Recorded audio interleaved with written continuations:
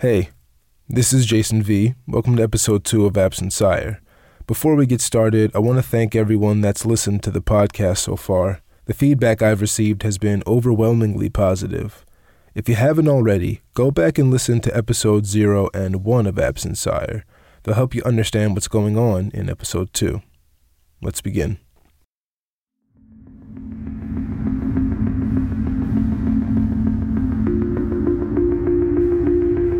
When I last spoke to Dad, he was talking about his strained relationship with his half-brother Steven. The last time Dad talked to Steven was well over 30 years ago.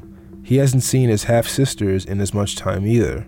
My two half-sisters, I haven't seen them since like about 85, 86, or 87, something like that. I was just never able to really develop what I thought was a healthy relationship with them, partly because of what we grew up with. You'll recall from episode 1, Dad's half-siblings received preferential treatment from Dad's parents. While Dad and his sisters did almost all of the housework and received most of the beatings, the half-siblings were coddled well into their adult years. They were always looking for somebody to help them out, but they didn't try to help themselves, if that makes sense. Never really strived for anything to like improve their situation, for at least from my perspective.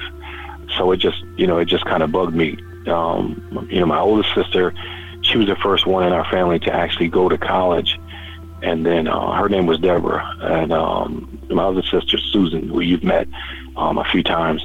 Dad's two sisters, Deborah and Susan, were older than him. I met Aunt Susan numerous times and never met Aunt Deborah. I asked Dad about her. Deborah died when she was 19. She died in 1971. My recollection of my oldest sister was, she was the one that was kind of responsible for holding things together when my parents weren't at home. As relationships go, I've never really had a solid relationship with my older sisters. It wasn't until later life that I developed a decent relationship with my middle sister, Susan. How did Deborah die? We found out that Deborah was born with a congenital heart defect. It didn't manifest itself until she was in high school, and my two sisters were very involved in athletics. They played multiple sports in high school and like that, and they were both pretty good at it. And let me just roll this back a little bit. Mm-hmm. I actually moved down to New York to live with my dad and my stepmom when I was in, seventh grade. I think it was seventh grade. And I moved to live with my mom, with my father and my stepmother. And so some of the things that happened in Schenectady in terms of, my older sisters, I only got either second or third hand. So anyway, they found out that my sister had this problem with her heart, and I guess she was under a doctor's care, and she took medicine and that for that. But she also, from what I could tell, she was still leading a pretty normal life. She was involved with a program called Upward Bound when she was in high school. They had the program at Union College in Schenectady, and Union College is one of the oldest private schools in the country, and very, very prestigious in that. And they had this summer program, and my oldest sister attended it. And anyway, as a result of that and the fact that, she was a good student and she was a good athlete, she wound up getting a full scholarship to Skidmore College, which at the time was an exclusive private all-girls school. After graduating from high school, she went away to college, and I think she was studying the sciences, and I can recall that she had an internship at one of GE's research laboratories in Schenectady. So, it was the whole, she's really great student, great person. She's got all these great opportunities and all that, and I was happy for her. But then in her sophomore year, she abruptly collapsed and passed away at school when she was with one of her friends from Schenectady who was also at Skidmore. And I know it was devastating for my mom because Deborah was my mom's favorite, and my mother was never the same after that. As Dad told Deborah's tragic story, I kept thinking about his parents and what I learned about them in episode 1. I wondered if their preferential treatment of Dad's half-siblings was a manifestation of their guilt for how they treated the older 3 siblings.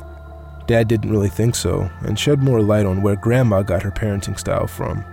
Her mother was a very, very, very, very strict disciplinarian, and her father was more lenient and more loving to the kids. And I can recall him. He used to visit us quite a bit when we were younger, and I can always recall him, see him walking up the street to visit us and stuff like that. And your prototypical grandfather, he doted over the kids, and he would bring us little gifts and stuff like that, and we enjoyed his company. At least one adult in Dad's life treated him right.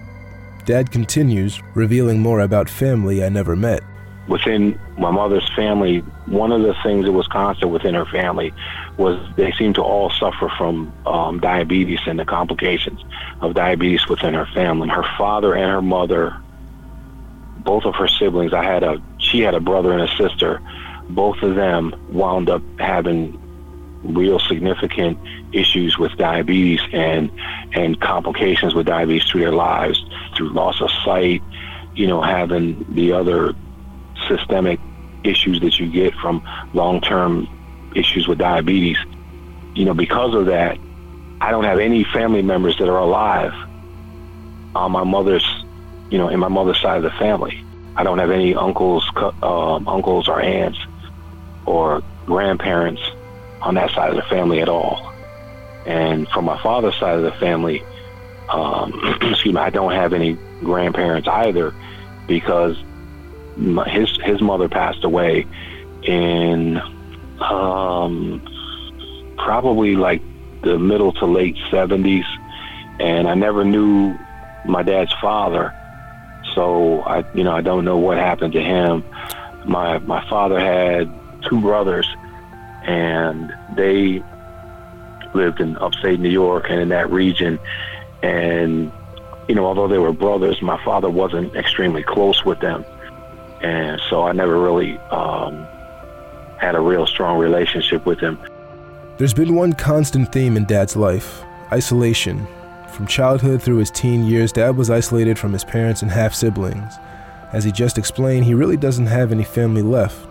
No elders to turn to for advice and help. Even if he did, I wonder if they'd even help him.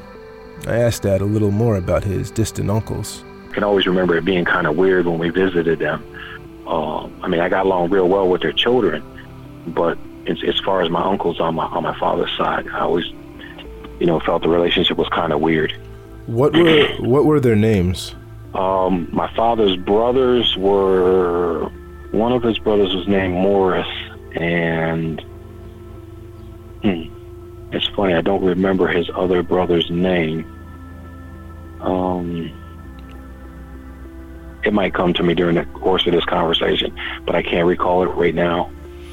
Does anybody? Gene. That's right. His other brother's name was either Gene or Eugene. He went by the name of Gene.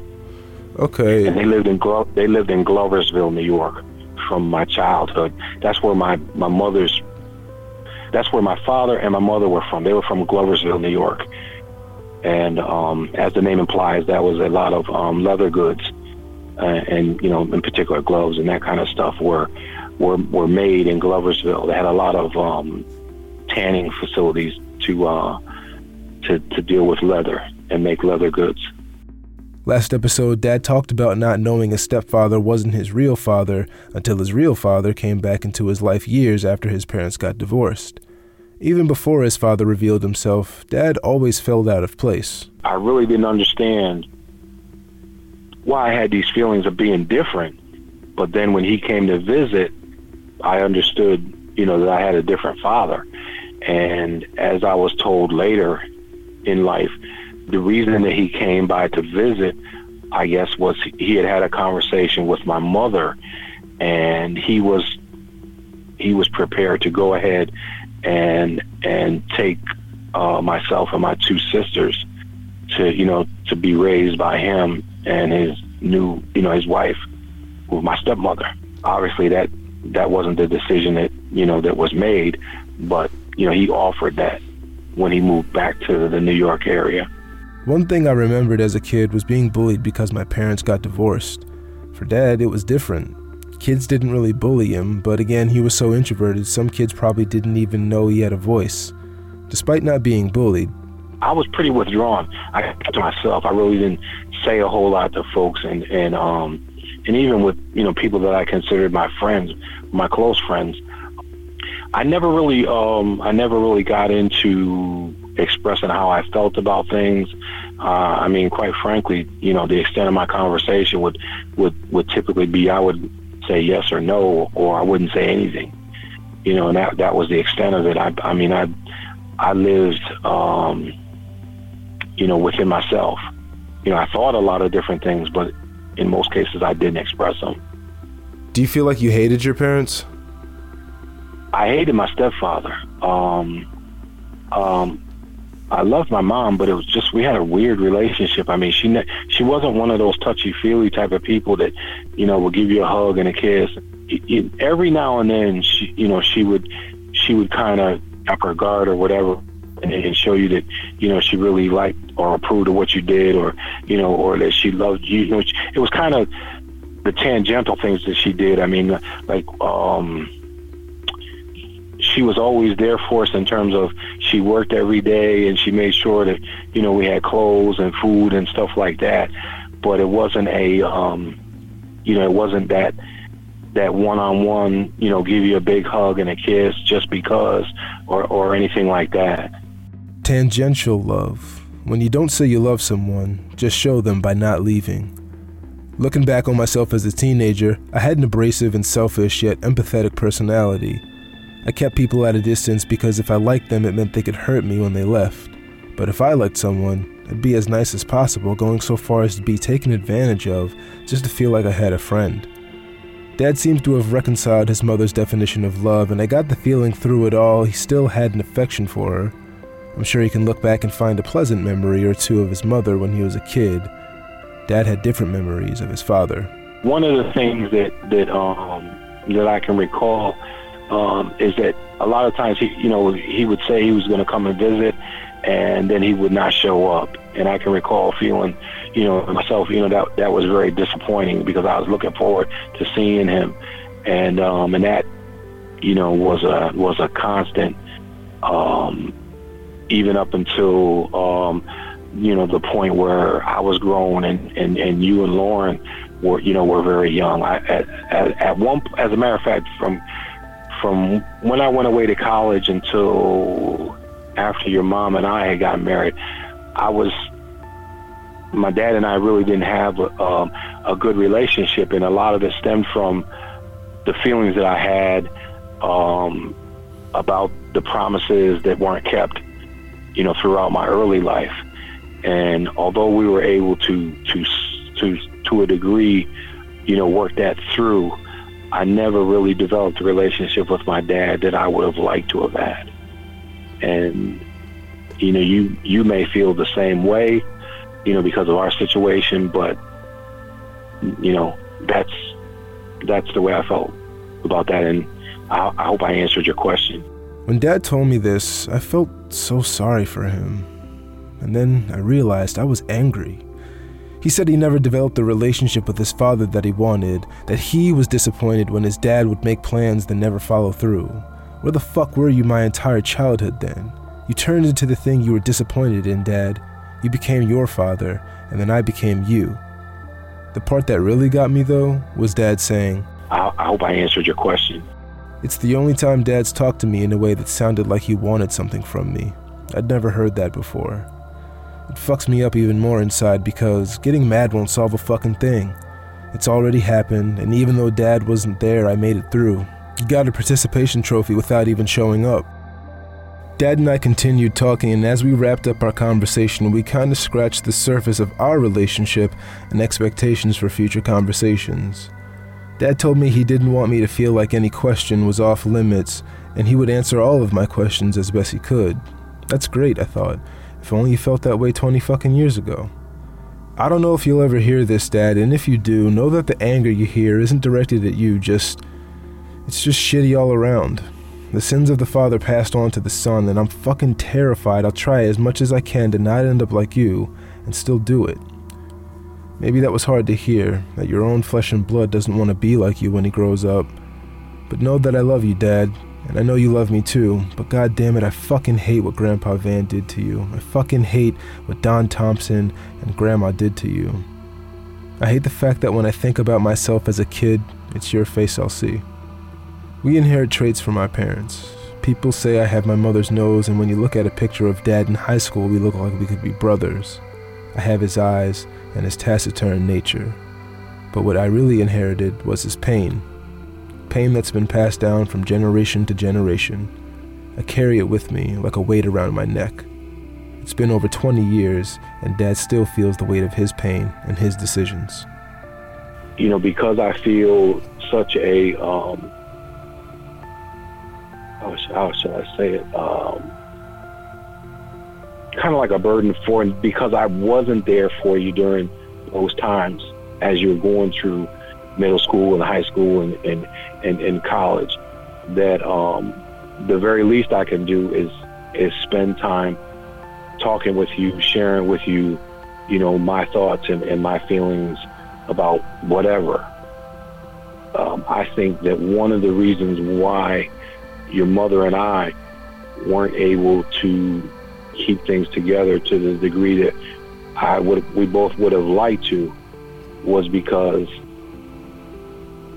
by nature, I'm not a great communicator, especially when it comes to, you know, how I feel and my emotions about things. And I understand that now. And that's the reason why I don't have a problem with anything that you might want to touch on, or, you know, or any feelings that you have, because as far as I'm concerned, it's all, your feelings are legitimate. That's who you are. And I don't have a problem with you sharing those with me. And I'm sure, you know, you don't have a problem with me sharing my thoughts and feelings with you, because if you did, you wouldn't have asked me, you know, to have this conversation. And I'm happy that we're having it.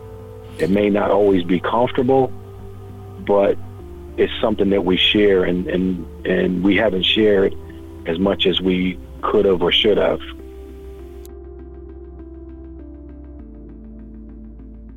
Find Absent Sire on Instagram at Absent Sire Show. Listen online, absentsirepodcast.tk. To reach out, email absentsireshow@gmail.com. I'm Jason V. Thanks for listening.